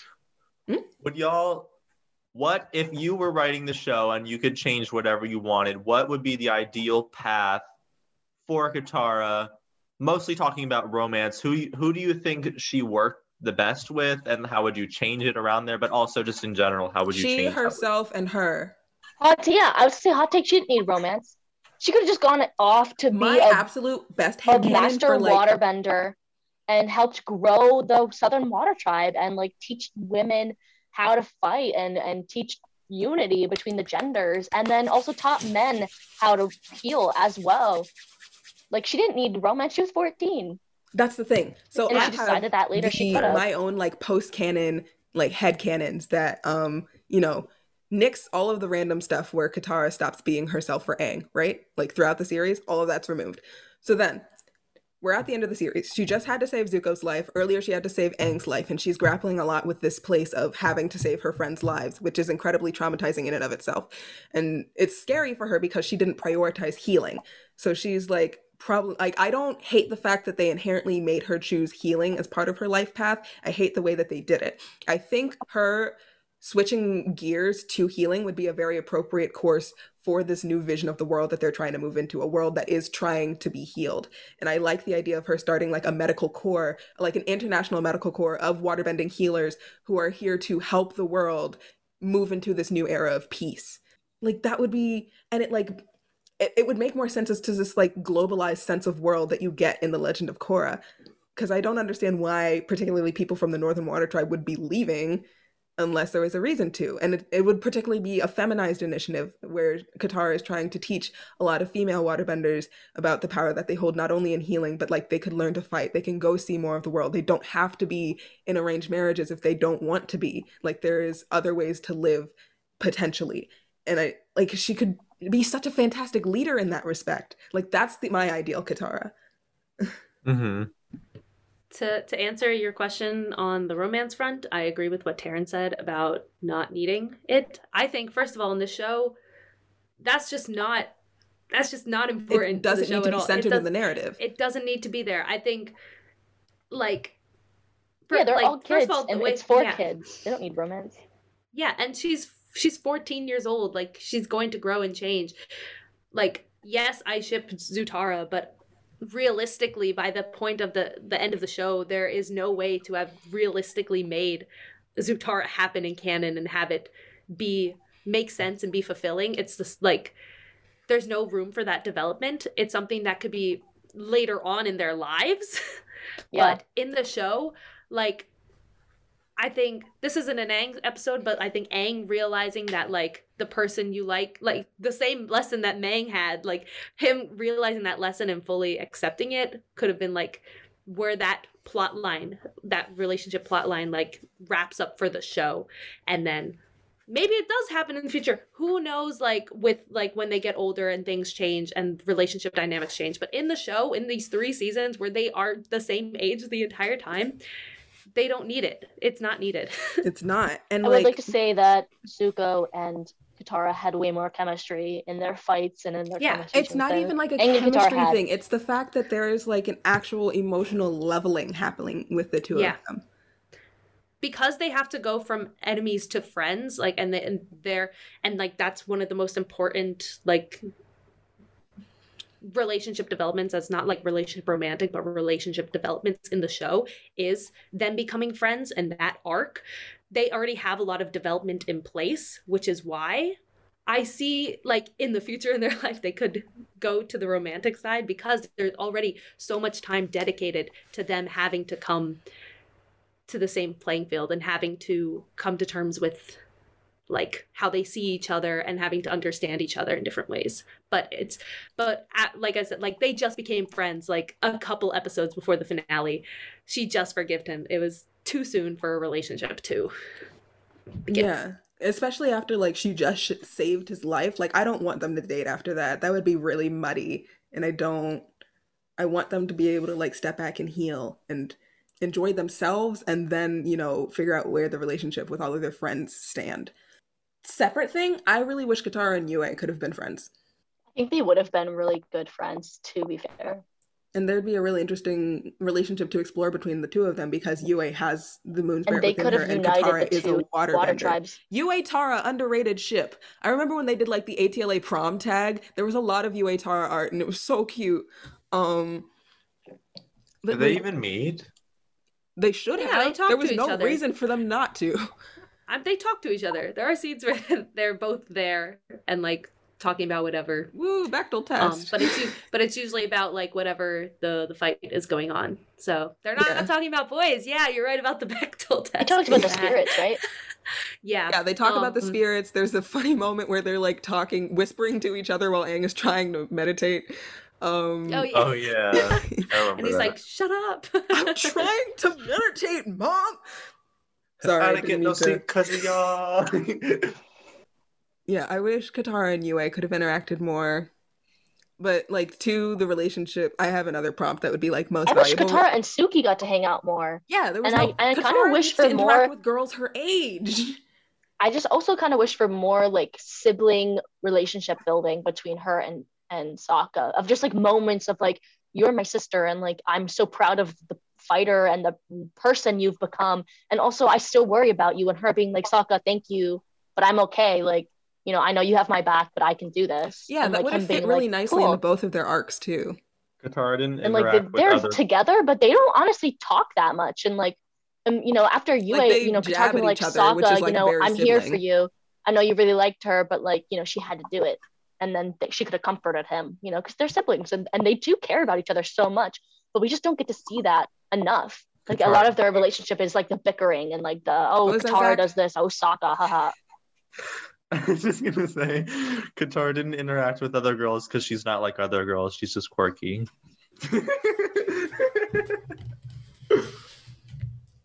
I'm sorry. I'll see There myself it is. out. That's the end of the podcast. Good night. No. I did like Tales of Bossing Say, where her and Toph kind Yeah, of that got to was hang out. sweet. And Yeah. and her, you know, being like, you know, Toph, you are, not that it matters because you're a strong fighter, but you are beautiful, and you know, I care about you, and like, you know, and then they beat up those mean girls together. Like that was a sweet moment. But people I was want really to say glad Katara didn't want to fight. What else was it? I really do wish Katara and Suki got to have like an actual interaction. Like they could really just bond over how annoying Sokka is. There it is. That's the could. moment. The thing is, when Suki joins the group, we talked about this in the Suki episode, like she doesn't get anything after that point. After She's just Boiling made Rock. accessory to Sokka. Exactly. So I think that could have been fun. Imagine after, like, in the Ember Island Players, after an intermission, they like switch seats and like she sits next to Suki, and then they're just like laughing about this. That's what we really needed. We needed Suki and Katara moments. What else was it? Other character Honestly, relationships that I Yue really should loved. have lived, and Katara and Suki should have been together. I'm just gonna say it. Two strong women who both fight, who won't take nothing from any man telling them they can't fight because they're women, and then just being friends and hanging out and maybe crushing on each other. I don't know. Maybe. I will say Yue kind of had to die, unfortunately. I know, I get why, but it was like, oh, are you kidding? Yeah, it's like it's a very appropriate like loss for the narrative of the story, that like even though they won the battle, Yue is still sorry, Ren just texted me saying he just realized today isn't Saturday. So anyway, they won the battle, but that didn't come without losses, and I feel like Yue is an appropriately tragic like loss for the story. I do wish we could have gotten even more attached to her because I'm an angsty whore. But Angsty whore. But yeah, that I really enjoyed. And then there was, I keep forgetting this point that I keep thinking, I hate ADHD. Katara, Suki. Katara, girls her age, friendships. I feel like our wanting to see Yue, more of Yue, is just more like we really felt attached to the character and we really want to see more. But yeah, it wasn't a fault of the series. Oh, okay, Dead Teens. That's going to be a different episode. Yeah, Dead Teens episode. Exactly. Back to Katara. Like, resume. What do y'all feel like were her most valuable canonical relationships? Because like definitely her mom. Yeah. That molded her whole person prior to us meeting her. I think Sokka. Shut up. Leave. Oh my god. Sokka. I wouldn't say Aang's just because it was so they couldn't decide what their relationship was. So yeah, and like there was so much of her relationship with Aang that seemed contradictory to her character established otherwise. Right. Yeah. Oh, Toph definitely, because Toph definitely. Absolutely. There's a lot of Toph is the one that really like helps Katara mellow out and be a kid again, not Aang. Yeah. And Toph is kind of her foil. Exactly. Yeah, Toph is definitely her foil. Toph is and a they're foil. both two women who like are really strong benders and who don't care about gender norms, and I really liked that. I love how Toph cares so little about gender norms that they don't even bother to mention what gender norms might be.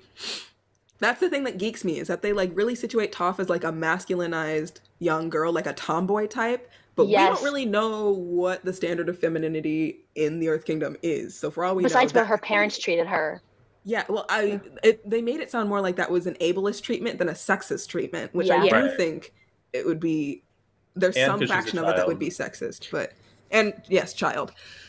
I But honestly yeah, Toph and Katara, 112%. Love every really interaction liked. between them, and their conflicts are always so interesting. I would have liked more like Katara and Azula facing off. I know there's a great one in the finale, but like I feel like they like as much as she's a good equal for Zuko, like Azula is unhinged and she's also very skilled. But Katara, like at 14, showed up to the Northern Water Tribe and became a master within like what a few days, weeks. Yeah, They're And, both like, they talk about- prodigies. They're Exactly. both prodigies with a lot of raw talent, and they're also, And a lot of emotional trauma. Yeah, and both really intelligent. Like Azula Yes. is very intellectually engaged, and Katara is very emotionally engaged. I would have liked to see more of them truly facing off and like See, I wouldn't you know- because Azula would definitely just call Katara a slur. Oh my God. Like, tell me she wouldn't. Yeah, but honestly, like I feel like there would have been a little bit of like sexual tension between Azula and Katara. Fighting. Azula's too It's so racist. I'm not hard. even kidding. Like Katara might be able to humor it for a moment, but she gets insulted and is ready to tear someone apart. Tell me Azula wouldn't. You can't. wouldn't. I can't. She really would. She'd be like, "You water nation tribe The thing is, peasant." in the comics, they start including slurs for like the sake of slurs. They don't really like. What? What? They Wait, make them up. Well, no, they don't Wait, make them up. So they elaborate. actually like have. There are certain stereotypes that the Water Tribe is called savages. You know, totally not the thing that Oh. actual indigenous people get called. there was one thing I saw where like somebody Called Zuko What an was it? Ashmaker, and It's Aang called- was like, "Don't call my friend a slur." And I'm like, "Well, you see, one thing it's a slur directed at an oppressor, which like has different Exact- connotations." Wait, Ash Maker? Ashmaker. Yeah, because they Kind of burn iconic. people and turn them to ash. Yeah. Like they Ash just Maker. The started way that creating you slurs when for the you fun said of slurs. that the first time Ashmaker, I thought you said ass shaker. I was like, I shake it for Zuko. Hey. Yeah, but somebody called Zuko an ash maker, ash maker, and Aang was like, "Don't call my friend a slur," and I was like, "Huh?" He Peak says slur. allyship icon. Wait, he says slur specifically? Yeah, he said. That's fantastic. He's like, "You can't do that. That's a slur." Like, Zuko would have been like, yeah, and I'll turn your ass to ash. Like, deal with it. But Zuko wouldn't. Like, it Zuko wouldn't would bother like be him. able to recognize, like, yeah, I get why you're calling me that. Sorry. yeah, be like, "Yeah, And it's true." He would have got that a lot of people would have had pent up anger against his entire nation for probably a long time. He would have been like, Yeah. yeah, valid. But I like did one burn of a few many villages. problems with the comics is that they just have slurs for like the fun of slurs. It's for the yeah. fun, for a little added For spice. flavor. Flavor. What was the original ask about this? I think it makes sense though. As the best. It does I make think so. sense. It's like true to the way world building would likely Right. function. It's just like when white people try to execute minority topics without being effectively educated. Like there's Yeah. But as far as relationships, another great one is her relationship with Zuko. absolutely. Super developed, super well executed. I love the Oh way my- they interact in the Southern Raiders because they interact in this like perfect fluidity of when to lead and when to follow. It's Yes. so great. They're so in sync. I know. Oh my God. And the way Zuko doesn't like judge her for bloodbending. Like he doesn't know what that is and it's definitely terrifying to watch, but he's not going to comment on it cuz that's not his space. He recognizes what is his space. Aang does not. Yeah. I mean, throughout the show, like he recognizes that she's a strong bender, and especially Yeah. when she gets like stronger, he's like, "Ooh, you learned a few new tricks, didn't you?" And then she proceeds to beat his ass, and he's like, Aren't you valid. a good girl Stop. I Say it would like never that. be over that line. You don't understand. Anyway, and like the fact that they're always matched up in every finale and they never best the other. They're always matched. They go from fighting each other, and then the final finale, they're working together. And Oh they're my mutually God. motivated by the thought that no one else is going to die for me. That's why Zuko jumps in front of the lightning for her. That's why she's so desperate to heal him. Like it's stellar. Her relationship with Another- Zuko is so well thought out. Another valuable relationship is her relationship with Jet, because Yes. he also is very much about vengeance, and when she realizes what it's doing to him, she turns on him, which is a character-defining moment for her. That and like when they meet back up in Ba Sing Se, how she is for the first time exploring what forgiveness is. And that prefaces how she follows on into Zuko. And I'm not gonna, that's for a different episode. But like, Jet was a very important stepping stone in her relationship with Zuko in a funny way. Yep. They are like parallels of each other a bit. They are. Gosh. Yeah, her relationship with Zuko, absolutely stunning. I do wish, what is another Katara relationship I wish we could have gotten more of? Hakoda. Like, I want to know Iroh what they could have look like been when they're like an happy old together. grandfather figure. Grandfather?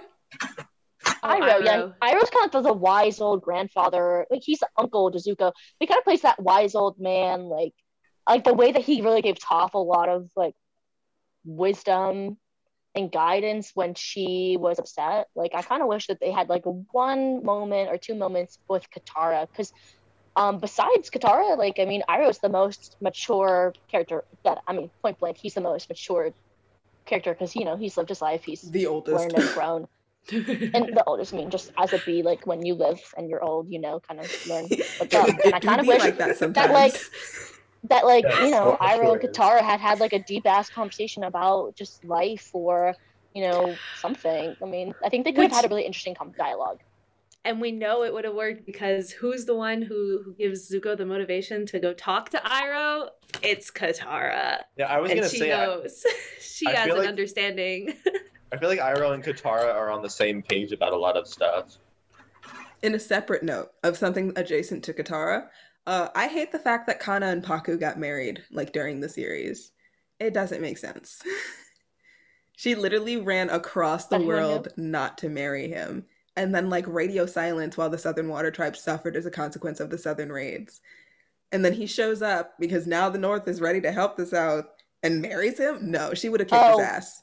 Is this in the comics? No, it's But this doesn't it happens happen? in the background Yeah. of the canon series. Like, they meet up again during Sozin's comment, and he's like, "How about a hug for your new grandfather?" And it's like, No. I like that you were Yeah. implying that the comics aren't Okay. canon.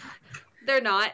like they are, but they're I so will bad that say- you don't want to accept it. I would have understood that decision if they had shown, like, you know, some moment of like him going back and Kana being like, "Are you done being a sexist asshole?" And he'd be like, "I met your granddaughter. She's insane. She's very powerful and a strong woman. And I wish that I had respected you in our youth enough to give you the agency to like make your own decisions. And I get that's why you had to leave."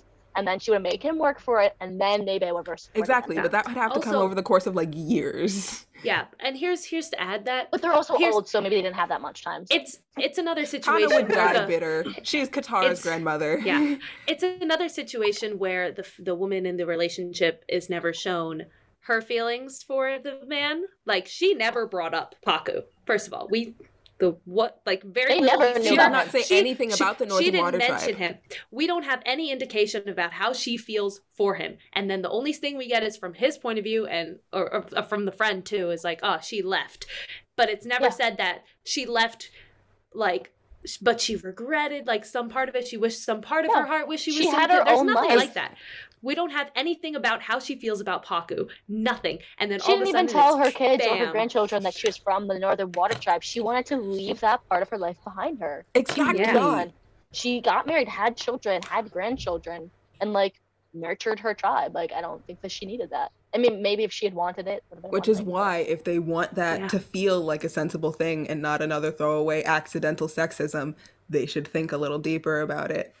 Similar, That's Sokka not and Suki, like one of my favorite canon ships in this show, but like I don't know why Suki's attracted to Sokka.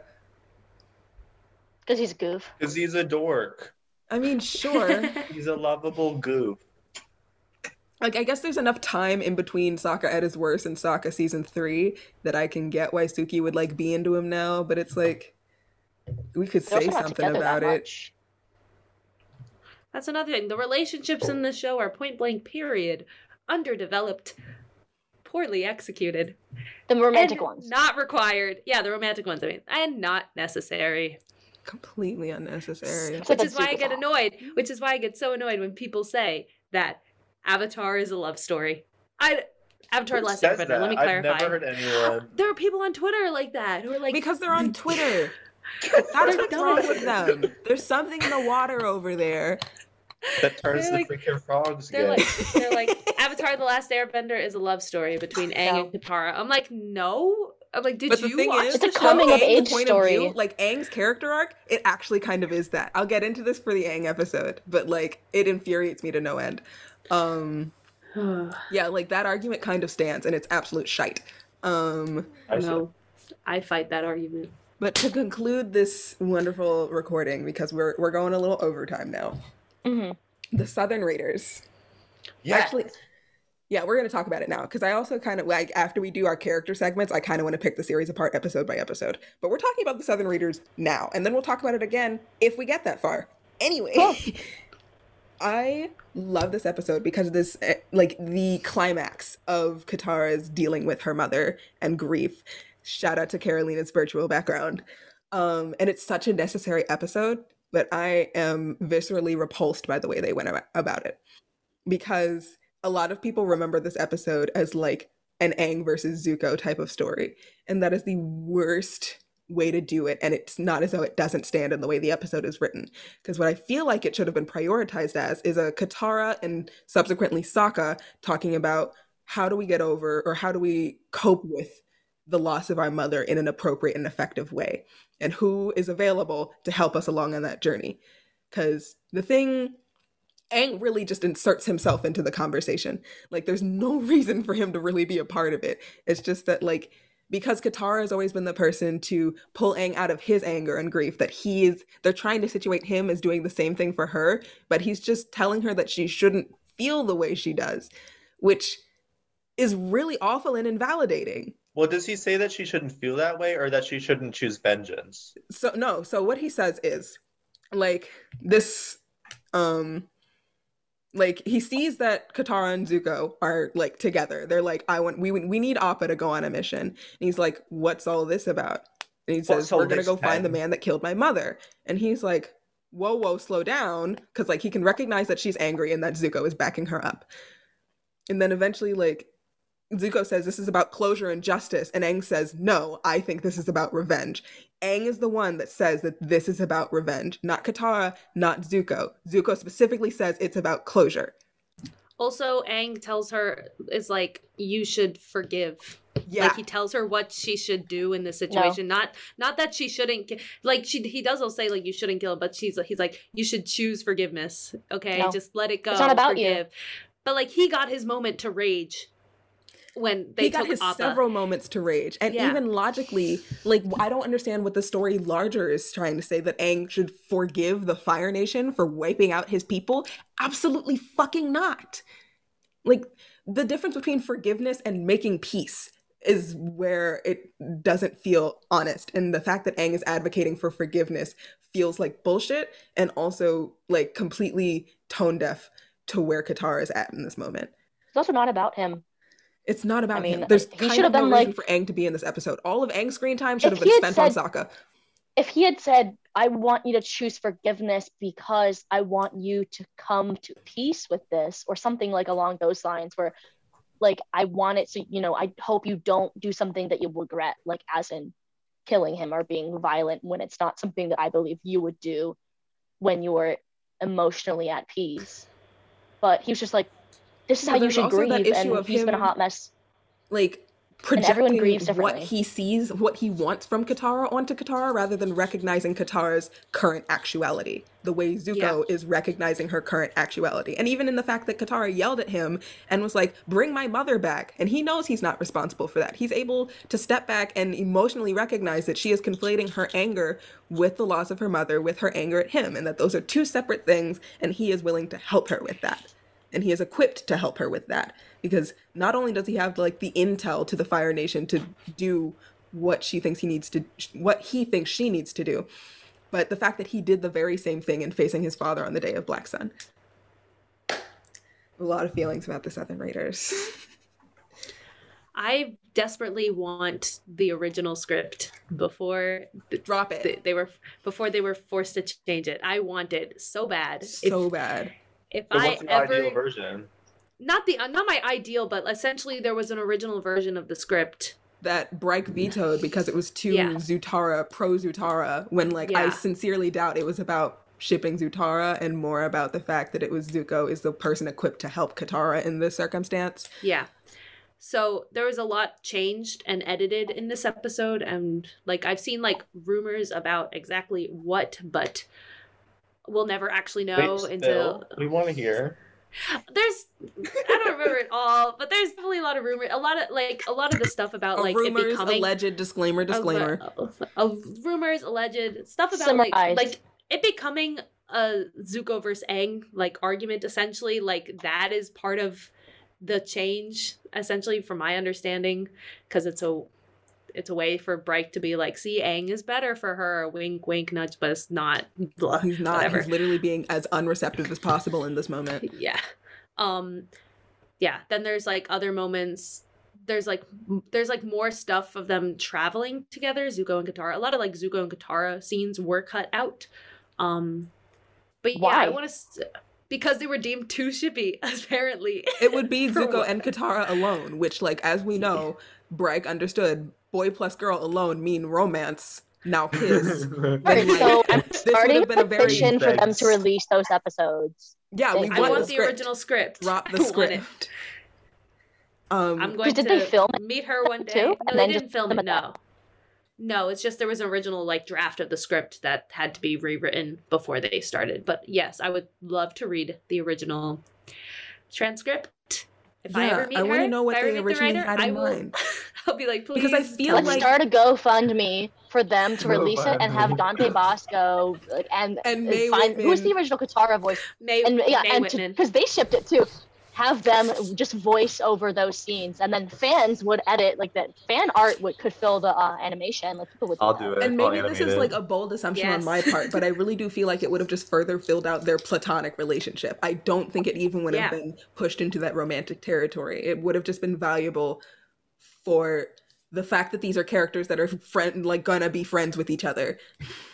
And they came from such opposing. They were so opposing forces for so long, Yes, and they're both like showing really that you can powerful forgive people Like and they're move both past things. highly emotional and intense people, and that doesn't come in a way that like clashes with one another, but they learn how to meld and work together. Like because they have so much within themselves, they know how to work with the volume that the other person gives, which is part of my issues with Katang and Mako, is that May emotionally void, Aang 12, yeah. Katara and Zuko were so valuable to each other, and I really hate the fact that because girls can't have guy friends when they're dating another guy, they were just not allowed to be near each other anymore. Like I hate the way Katang was handled, but I don't hate Katang itself. Yeah, I hate the way it's handled. I think it could have been a cute, fine ship. I don't blame people who ship it, but the way it's handled in canon and post the show, Post canon get is it. horrendous. I just I wish get that like so if they were annoyed. doing it, that Aang had been like 14, the same age as Katara, and that Sokka could have been 16. Like I don't get why he had to be so much younger. Like what's for the like how would it have really I affected the understand why plot if Aang he was has to be as young as he is in the context of him being the protagonist for this particular story. Like there's a very pointed emphasis on that it needs to be kids that save the world in this story. Yeah, but he could And have just been like a year or two older. Like what's 14 versus 12? I think in the 14 plot? could be interesting because it's in a much more gray area in terms of maturity, where like Yeah. you where wouldn't you have moments of condemn him childishness for doing childish stuff, but moments. you do want to encourage him towards being a young adult Yes. more so. Whereas like when he's 12, particularly in the sense of the conclusion of the series, they try to situate him as a wise young man, and that's not fair to him or the story, and it's not really effectively reflected in his actions. yeah. See? But what was I saying? Back to Katara. Dang, it's all gone. Everything I was. Katara and thinking- Zuko being friends. Original script. Yes. Oh my God. No. Their friendship they are so important to each other, and their friendship is so strong by the end of the show. So I don't understand people diminishing that, people saying she just tolerates him, Bright completely separating them for the rest of eternity or making them willing to kill each other in the comics. Like, it doesn't make any sense. They are friends. They're willing to die for each other in the Agni Kai, in the final Agni Kai. Both of them. Both have a moment where they're willing to risk their lives to save the other person, and they're both reaching out for each other. Even if you don't ship them, you have to acknowledge that they are to friends. throw that away as like a fluke or an isolated incident is absolute bullshit. It doesn't make sense. They work so well together. He chooses her to come with him to go face Azula. They're And there's so no calculation in that choice. Like, Zuko just knows when it's Katara. Like, he immediately asked Katara to join him. There was no hesitating with that lightning strike. He didn't even think before jumping in front of that. That was something he had to do. And even if you say, like, he would have jumped in front of the lightning for anybody, the motivation for that moment is nobody else is dying for me, which is still incredibly valuable in the context that it's not anybody, it is Katara. I have more to say on that when we get to the Zuko episode, but just put a pin in that conversation. Yeah, he just ate some lightning. He's hungry. He wanted to be a little toasty. Anyway, but I have something about that moment that I like found out that I like read about the other day that I will add when we get to the Zuko episode. But yes, in that episode, like, they are friends. They are important to each other. They are willing to die for each other. They are not, Katara's not just tolerating him. That's not, she forgave him. She is I don't know why actively people comforting him the entire time. She there's so many times where she's like helping him and comforting him, and they're helping each other, and like, you don't cry tears of joy when you realize the person that somebody you don't care about is actually alive. Like, if somebody, like, he was almost dead and she ran to him, and then when she sees that he's still alive, tears. She's crying. She's so happy that he's okay. Like, she and forgot, like, in the heat of battle, that there was still an enemy around. She was so focused on trying to make sure that he doesn't die in this moment that she forgot Azula was there, and Azula had to nearly burn her. Yeah. And then when he says, "Thank you, Katara," she's like, "I should be the one thanking you." They don't just tolerate each other. I don't understand. They are so important to each other. And Katara and Aang are also incredibly important to each other. But because they got so focused on pushing this romance narrative, I'm tired of seeing them together. One thing I don't get is there's a bunch of people there's a whole community of people who just really don't like Katara. Yeah, those are called misogynists. We don't talk about them. Yeah, there's really a lot of quick. people who hate. Yeah, Sorry, I love Katara. Sorry. Really, you can continue. I love Katara. She's such a... Yes. Yeah, I do think it's just blatant misogyny, the people who really don't like her character. Really quick, wrapping up, one moments that I also wish we'd seen more of is we hear a lot about Katara being like, I miss my mom, but you don't see moments of her like staring out at the ocean being like, you know, Mom, I wish you were here. Like, I know, I wish that I could Or talk like to her right now. memories, like those are soft moments of pleasantness, like something that she's doing now that reminds her of something she did with her mother. Yeah. Yeah, exactly. Yeah, there like, are just like, those or like, moments. She only brings up her mom to like reach out to comfort somebody else going through It's the an same extension thing. of empathy. Like, which is you're why not I get alone so in annoyed. losing in this war. I get so annoyed angry when people at, say you know, that. When people say she when people make fun, they're like, oh, all she does is talk about her mom. She's always whining about her mom, blah, blah, blah. Which, A, she isn't. B, she's a 14-year-old girl who lost her mom. Like, cut her some slack. Hello. Oh, wait, are you talking about the scene where she Years says ago. to Sokka, like, then you didn't care about her more than me or something? Oh, no, I didn't bring that up. Yeah, because people keep quoting that as the reason they don't like Katara, and I'm like, she's a child. She is damaged. I don't fault her for saying her something. mom died when she was, what, 8? Also, she heard Sokka say pretty much the same thing like 6 episodes earlier. Yeah. That he doesn't remember the mom because he just like, sees I'm Katara's sure face. Kaya's face is burned into Katara's mind. Everyone's in probably a very morbid Katara was the sense. last person to see her mom alive. Yeah, everyone is like, why would Katara say that to Sokka? It's Sokka's mom too. And I'm like, she's a child. Sometimes you say things that you don't really mean. Like, I would have liked to see a moment of was her an being like, outburst, it I was wasn't rude. fast enough to get help or something like Like, she you know, has a because I lot feel of she did put that survivor's on guilt. herself. Yeah, exactly. Like, I feel like I wish we'd seen a moment of her being like, I went to go get dad, but I wasn't fast enough, or like I couldn't help. I wish I could have been That's the whole strong thing. enough She's to not help. the helpless little girl that she was when they came. So, Mhm. like, yes, it was a rude thing to say, but it's not uncalled for, one. And two, she's 14. Like, she's allowed to say mean things. Like, Aang had an entire episode of being an ass, and I'm willing to concede to the fact that he was grieving the Multiple. loss of the most important thing in his life at the moment. So Mhm. why are people not willing to extend that energy for Katara? All together now. Misogyny. Misogyny. Ooh. Maggie's Yeah. discussion. Also, on that point, one last thing that I hate the fandom for: the homophobic Katara theories can die and burn. I think it's if the you are- funniest shit. It's such It's kind of bullshit. hilarious because, like, Where's where that? did you get that? Yeah, like that's so there's people- unfounded. Yeah, there's people who It's say just the she's exact. homophobic. It's the exact type of thing that would come from the internet, and I think it's hilarious. Like, it's Yeah. just, But, like, it's what's the so argument? baseless. Between Katara making fun of Sokka's ponytail and making fun of his bag, which is just Yeah, like that's jabs it. at his own sense of masculinity. Like, I just think that was like that era, like 2008. What was it when those episodes Right. coming out? Not even that. 2009. Like she's Like, specifically she's just poking making at things fun of that, Sokka. Yeah, Yeah. and Also, it's they're like what siblings. Sokka Of course, has- they would it's- talk like yeah. that. it's things that Sokka has said. Like Sokka is the one with this overinflated sense of masculinity, and like he Yes. doesn't want to be perceived as doing something feminine. So when she does that, she's mocking him for that, knowing it will annoy for him. doing But it's something not because hypocritical. it's not because he's They're like, siblings. They tease each other. she's not. Also, Sokka is God. like, if anything, bisexual because that boy loves Suki and loved Yeah. Yue.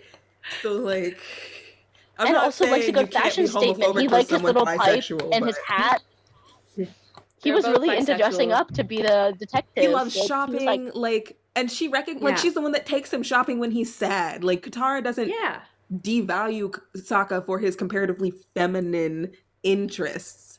She just makes fun Yeah. of him for when he's doing hypocritical bullshit. Mm-hmm. Yeah. And they're Exactly. siblings, and they're allowed to poke fun at each other for Honestly, gender like, even if it was stereotypes. homophobic, like, I feel like siblings are able to say bullshit stuff but to it each wasn't other. like a "you like boys, haha." It was like a Absolutely not. It's- It was it's the not- internet just really, really pulling stuff out of their ass. And it's the Yeah, way that, like, exactly. So that they could Zuko shit as on a ship Katara. just rose in this Yeah. new age of fandom where it's always like the masculine boy pairing two hot masculine boys and then saying that it's the pinnacle of homosexuality when, like, nobody's gonna think deeper into that. Yeah. Okay, But I kind of gotta go. Okay, be free, Zach. Thank you for joining us. I Bye-bye. think Bye, this this is was a very pretty much good fun. stopping point. Yeah. to Wow. leave the conversation. We got a good 2 hours out of this. I'm excited to cut off our tangents about other characters. they're real. Closing thoughts. I love Katara. I love She's Katara best so girl. much. She did not Best deserve to girl. be thrown away in moments to the benefit of a male character that they didn't bother writing thoughtfully. Yes. Closing She- thoughts. Katara was a very strong feminist character, which is a good role model. You know, for me as a young kid watching it, that girls Like, can a be spectacular fighters thing if to they want to include be. in the fact that this is like an early 2000s cartoon. Mhm. Yeah. I love And that Katara. she can be powerful in her own right. Doesn't need a man to make her powerful. I love Katara. I loved watching her journey. I feel like she's one of my favorite characters, but I feel like of all the characters, if anything, she is kind of my self-insert character. And I just loved watching her the entire time. Everything that she felt, I felt like I was feeling as well. Mm-hmm. She was like the heart of the group. Yeah. And they did her Yes. dirty, but yeah. They did her do so dirty, and then the fandom did her dirty too. So because she hadn't suffered enough. That's on that. Long story short, she deserves better. Katara deserves better. That is the closing statement of the evening. Good night. Stuff.